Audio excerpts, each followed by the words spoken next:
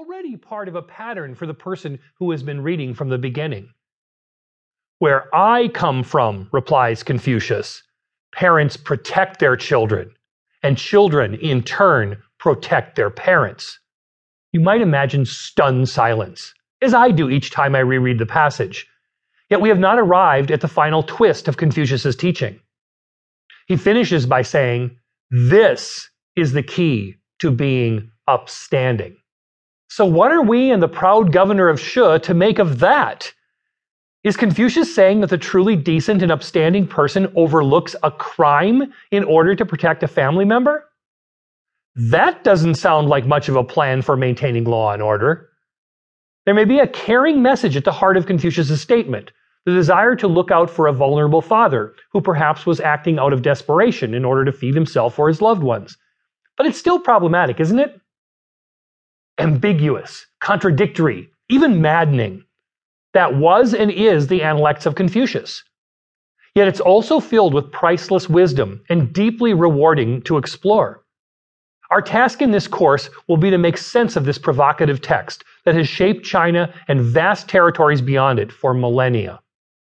But before we endeavor to make sense of the exchange between Confucius and the governor of Shi, let's step back to get a wide-angle view of Confucius himself and the Analects as a whole. The man known as Confucius in the West is called Confuzi or Kongzi in China. He was a philosopher, teacher, civil servant, and political advisor of sorts who was apparently born around 551 before the Common Era, perhaps in Qufu in the state of Lu. Lu is now part of China's peninsular province of Shandong, which is located in the country's northeast and extends into the Yellow Sea. We have many pieces of information about Confucius's life, but almost nothing is known with certainty about that life. The sources of information that we have about him are unreliable and contradictory and seem to be a blend of fact and hagiography. What we can say with confidence is that by a century or so after his death, Confucius was revered in China as a great thinker and educator, and there was surely some good reason for that. It appears, and again these details may or may not be accurate, that Confucius lived in poverty for a period of his childhood. He developed a reverence for knowledge and self-improvement, both for its own sake and as a way of improving society, which was in a state of instability in his time. He evidently became a teacher, probably tutoring pupils individually or in small numbers at the outset, as was common in his day. Eventually, Confucius seems to have attained some kind of government post in his home state of Lu. At a certain point, however, he went into exile, perhaps when the duke he served lost political power.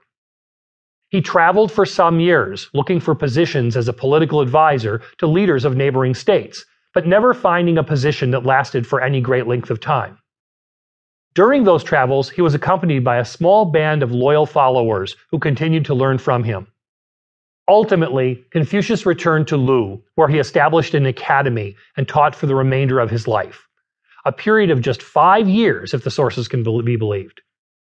The best of all our sources of information on Confucius and his ideas is the Analects itself. But it presents many challenges for the historian, not to mention the average reader, in part because, as mentioned, Confucius didn't write it. In fact, we don't have anything he wrote. The Analects is a collection of ideas attributed to Confucius, compiled by his students, students of his students, and/or people even more tenuously connected to him. It didn't take its present, rather perplexing shape until a couple of centuries after his death, and as we'll discuss, recent discoveries continue to shed new light on its meaning.